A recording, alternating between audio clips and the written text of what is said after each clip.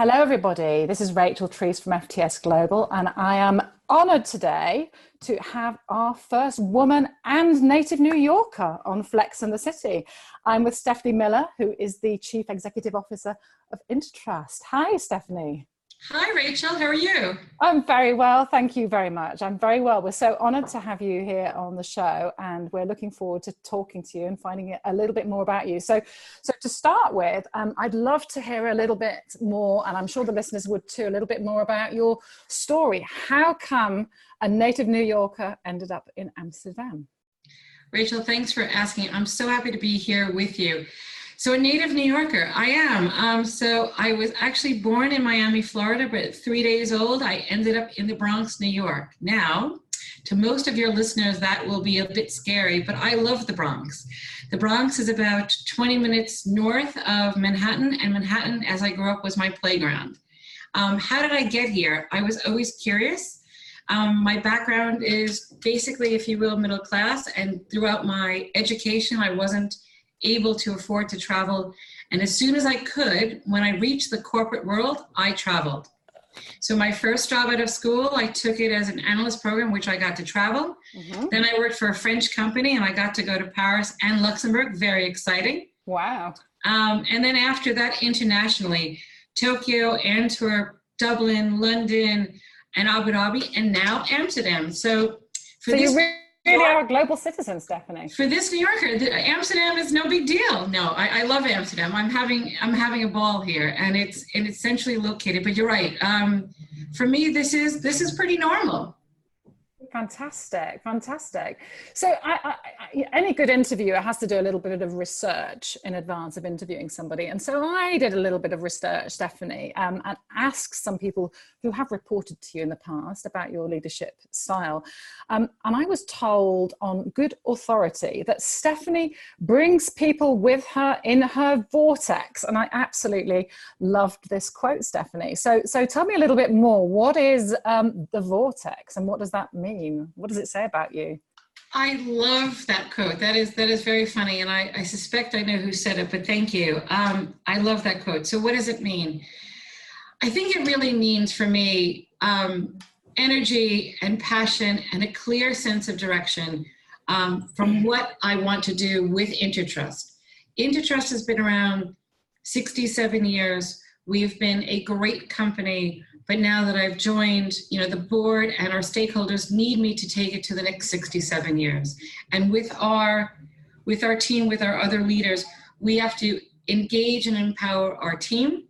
We have to explain at multiple levels what that means, where we're going, and what do I do? So when that quote is Stephanie brings people with her, I'm able to, because I've done a lot of these roles these folks have done, I've grown up, if you will, in the ranks, starting from a very junior person up to now the CEO title. I'm able to explain to multiple levels of our team the clear sense of what's happening, and I hold people accountable. I want their engagement, and I'm described not just by the vortex, but I think by fair but tough. So really for me, that means if you see it, if it's a question, engage and understand and have people really get into the details. So I think the person that's quoting is really all about the fact that I come with super high energy every day, and I like this industry. I think we do a very good job, and we're here to do a service to our clients, and that's what I think I've brought to Intertrust. Fantastic. And what do you think of what skills do you think are needed by financial services leaders in the future, Stephanie? So I think the skills that financial services leaders need, one, clearly is passion. It's energy and drive and decisiveness. I think and not to sound old, if you will, I think at my age or my experience level, I know the things I'm good at. So have passion for those things and surround yourself with people that complement you. The things that I'm not good at, I'm probably never going to be that good at them. I won't be bad at them because I work on them, but at the same time, accentuate your positives. So really, really that passion. The second thing I really think loyalty. I think financial services leaders have to show loyalty to their team, to really invest in the people, to bring them along, to make sure that they are on board and understand the messaging. So passion and energy, so driving the vision, and then loyalty to the team that gets you there. I can't be successful on my own. I can't walk the walk on my own. I need the leaders around me and the team that I've got to support me. Our win is a team win. It's not a Stephanie win. Yes, I'm leading the ship, but at the same time, no one walks this mile by themselves. So I try to keep that in context all the time. So what do you expect from your leaders, from your team members? What do you expect from them, Stephanie? I do expect the passion. I do expect the loyalty. I also expect honesty. There's a way to talk about things. There's putting the things out there. It should never be don't ask, don't tell. It should always be see something, say something. It is quite obvious when you see things in hindsight in a business case when things went wrong. And you wonder, as people live through that, they work through every day, how did that not go astray? So we at Intertrust, we try to encourage open town halls, coffee talks, smaller coffee meetings. So as we do change, we gather our leaders together. I just did a large acquisition in June. It was the Videos acquisition. And that was in India, right? Isn't it? That is in India. That's 800 people in India with $400 billion worth of assets that they maintain and 85 key clients. That's massive for our firm. But what did I do? I gathered the Intertrust 120 leaders to tell them on the Sunday before we announced on the Monday that this was happening. It made them feel included. Mm-hmm. It allowed them to understand. It gave them the value proposition, and it allowed the new team in India to come into the organization with a clarity of focus. Why are they here and why are they wanted? I think that's a really good example of what do I expect? I expect clarity of focus and communication. And you've already told me in your story that you're truly a global citizen. Have you seen any differences in the way in which one might need to lead people in India, vis-a-vis in New York, vis-a-vis in Europe? Do you see any differences, Stephanie? Absolutely. So the places I've lived, I mentioned, I haven't lived in India, but I've been to India since 1995. All of the cultures are different. I've lived in Tokyo, I've lived in Abu Dhabi, I've lived in Antwerp, I've lived twice in London, I've lived in Dublin. One, you have to be culturally inclusive. So you have to know what works. Two, you have to seek advice. So when I joined, I don't think this is a secret, but I have a Dutch coach. I have a Dutch coach in the Netherlands, not for language, but for landing my message.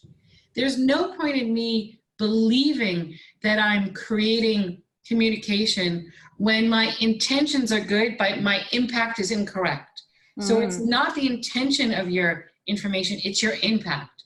Yeah. So I have a Dutch coach to make sure my impact is what I want. Now, as a leader, sometimes the message is tough, but sometimes the message isn't meant to be tough. It's meant to be forward-looking. It's meant to give them a horizon, give them a future vision. But if you're not doing that in a culturally inclusive way, then you haven't done it at all. So it's not your intention, it's your impact. So I do see very much a difference. Look, Americans, just like my colleagues, are very forthright.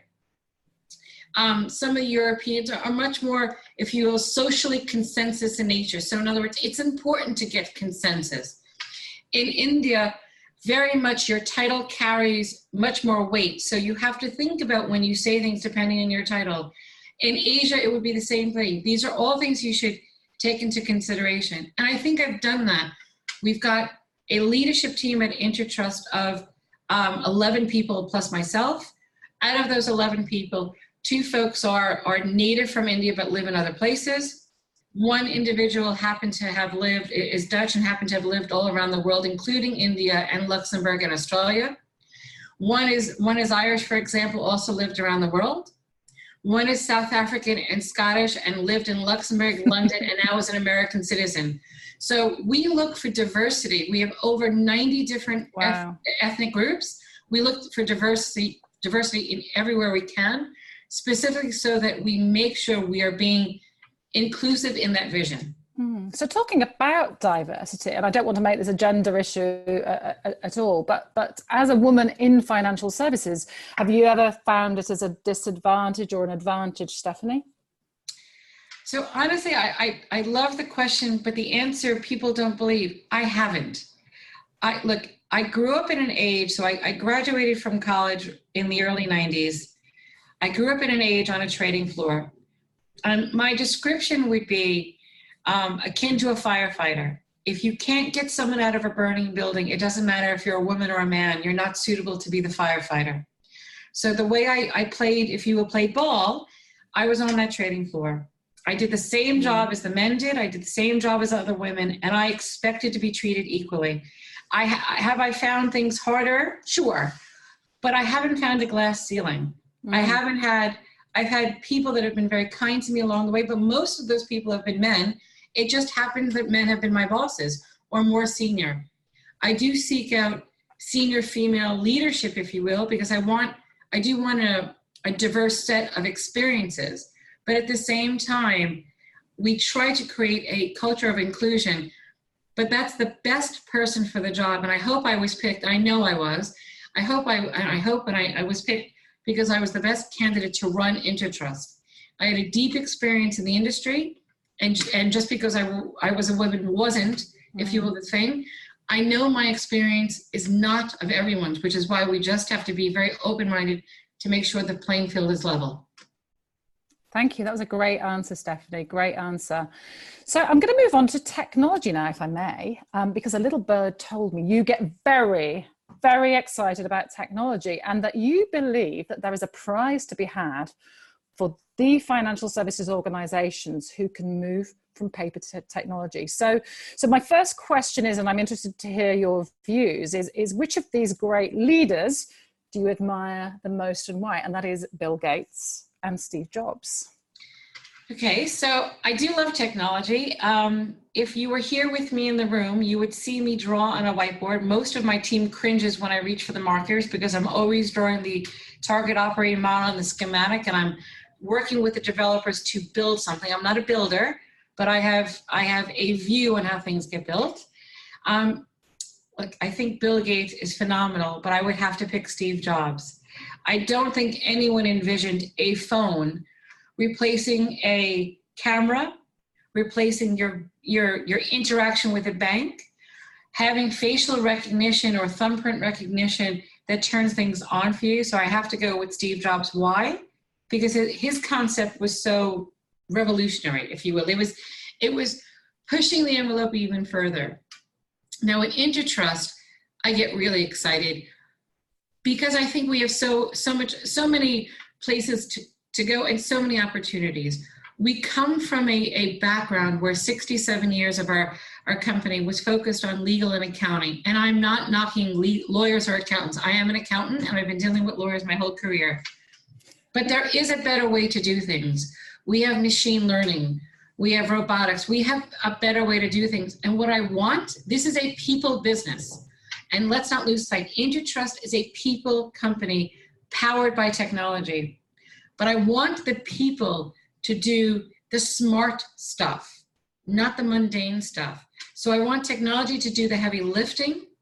I want technology to be there to put the right question, to pose the right set of circumstances to the person, and then you carry on with that decision tree. So I have a view of where we're going. I wouldn't say I'm not in the realm of Steve Jobs, but at the same time, we still in many places, we still sign with wet ink. We have corporate seals and we have stacks of paper the size of the Eiffel Tower. That has got to change. And if I could help any part of our industry eliminate that paper, I'm in. Vote me yes. Me too. I'm in too. I'll join you, girl. I'll join you. So Stephanie, just to sort of conclude, I'd love to know what really motivates you. What gets you out of bed every single morning to do this? You know, that's a great question. I really think Intertrust, our senior leadership here, we can change the industry. I don't think we're moving it by an inch. I think we're trying to change it by miles. I think we can really add value to our clients. The best part of my day is when I problem solve, and that goes back to me drawing on the board, but usually it's client solutions and delivery. It's thinking about sexy new ways to do things. I know accounting is not sexy, but I like sexy. So I think combining the accounting with the technology and driving the industry. Come on, I just think it's a win, and that gets me out of bed. Seeing the opportunity at our company and the people that really deliver this. We have, we're in 44 different offices, 30 different countries, the 90 ethnic groups, and the leadership team. We've got the skill. We could do this, and that's what gets me out of bed. Absolutely. And I love the fact that you've talked about making financial services sexy. That's what gets me out of bed too. So I have to ask this last question, as you are a native New Yorker. Obviously, the term Flex in the City comes a little bit tenuous linked to Sex in the City. So as a native New Yorker, Stephanie, are you more of a Carrie, Sam, Miranda, or Charlotte? So should I ask you which one you think I am first? But I know which one I am immediately. Go on then. I'm definitely Samantha. So Samantha pushed all of the boundaries. Carrie waited for Mr. Big. I'm not going to wait. I'm happily married for 25 years, but I'm not going to wait. Miranda was cautious with her man named Steve. Charlotte was kind of uptight and traditional. Samantha went for it. She had loves of her life. She loved her career. She was in the spotlight and she never got embarrassed or afraid. She ended up with broken high heels and in the story she had, a bad cancer scare, and she always embraced life. So my vote out of all of this, for lots of reasons, Sam owns it. So I really, if I had to pick the person that I would want to charge into the universe with, it would be Samantha. So it's Samantha. Fantastic. Stephanie Miller, CEO of Intertrust. That has been a fantastic interview. Thank you for joining us on Flex in the City. Rachel, that was brilliant. Thank you so much for having me. I really appreciate it.